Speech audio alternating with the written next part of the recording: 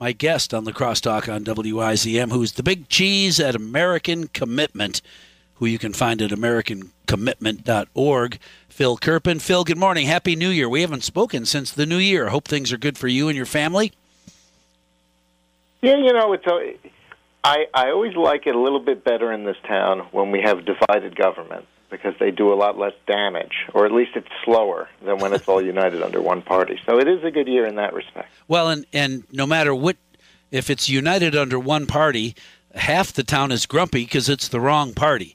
So, at least in this case, you run into an awful lot more people that are less grumpy or less happy, just middle of the road, and that can be okay if you're in Washington, D.C.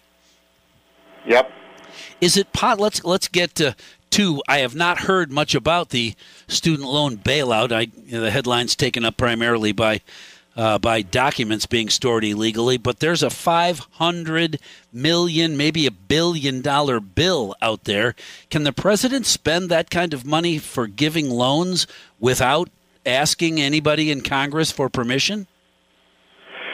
Well, it's pretty interesting. We've got the first Biden student loan bailout that we don't even have a decision on yet. It's going up to the Supreme Court for oral argument February 28th, and that's been blocked by lower courts while they wait for the Supreme Court to rule on it. And that was the one where they basically just have taxpayers pay $10,000 to $20,000 off almost every loan of everyone who makes under $250,000.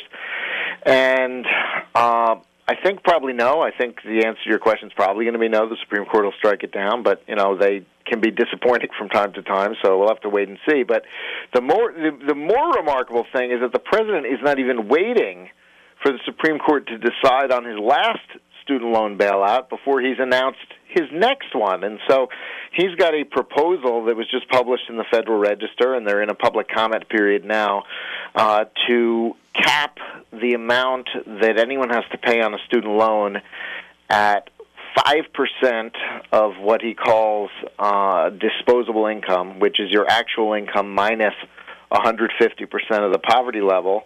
And if you pay the 5% payment for as little as 10 years, then the rest of your loan is discharged, is paid by the taxpayers.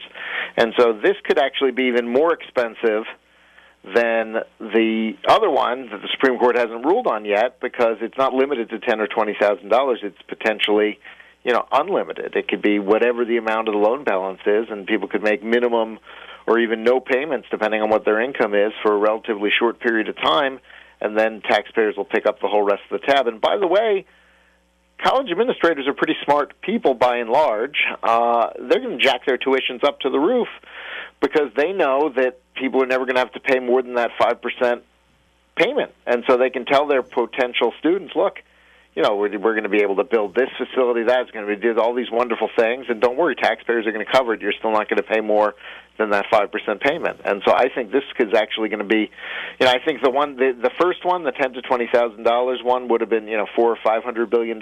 This new one could be $1 trillion or more. The sky's the limit, as I said. So we'll see whether they actually finalize this new one, and of course that'll be litigated as well. But it's pretty remarkable that the president's not even waiting to find out if his first student loan bailout flies at the Supreme Court before he's launched the second one. Well, and I can't even figure a way. I have not heard anybody make the case why blue-collar workers across the country and those who, for whatever reason, didn't go or couldn't afford to go to college should be responsible for paying off the loans from people who did go to college but don't feel that their degree is worth paying off, so they just bail on that bill, and it's our responsibility to cover their dues. I don't make a case for that. Switch shoes for a minute and tell me how that works in your world. Well, I think what the liberals say is that college is a good thing, and it's good for people, and it's good for the economy, and so we should encourage as many people to go as possible, and it's not fair to load them up with debt, so we'll transfer it to taxpayers, and maybe we'll raise taxes on the evil rich people and corporations or something like that. This is the sort of illogic they use. But of course, I agree with you. I think it's fundamentally unfair to ask others to pay for debts that you incur. And to the point that you were making about people, majoring in things where they don't make enough money to be able to pay back their bills. Think about what the incentive is for that when the federal government says you're never going to pay more than 5% of what you make minus 150% of the poverty level. You're basically saying we're going to subsidize the majors where people don't make much money more.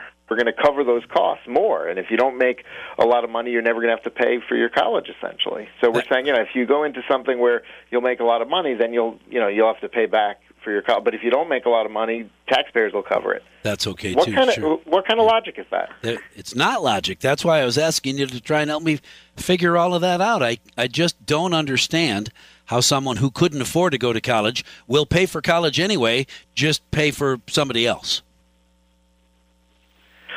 Right. I think the issue is, and the reason they keep doing this is the people who get the money are very grateful and appreciative, and they go out and vote Democrat. And in fact, before this last election, they sent out 9 million emails saying you've been approved for your student loan forgiveness, even though it had already been blocked by the courts. I mean, they just lied to people, essentially. And so many of those millions of people believed it and voted Democrat in hopes that the Supreme Court will go that way. And if the Supreme Court stops it and the money never comes, they'll blame the Supreme Court, not the president. Right. So he'll win either way. Because he already sent the letters of approval.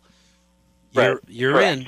Then they said it was a mistake. They said that was some vendor did it by mistake. Oops, we did it by accident, because that happens all the time. But I think the political logic of this, the reason it works for them politically is, the 40 million people who benefit really, really know they benefit and are appreciative. The other 290 million people, among whom the cost is spread, look, if they pay for this the way they pay for everything else lately, which is just having the Fed print the money, you get a little bit of additional inflation on top of what we've already seen. People don't necessarily connect the dots. They don't necessarily perceive that that's them covering the cost of someone else's college. And so the people who benefit know they benefit and are grateful, and it's a political win for the Democrats. The people who pay, it's not fair, to your point, but they maybe don't know. Right. So they don't know to be angry about it. Well, and so they're shrugging their shoulders and saying, well, life sucks. I guess it's going to suck a little more or a little longer, but it already wasn't very good, so I don't anticipate it getting any better.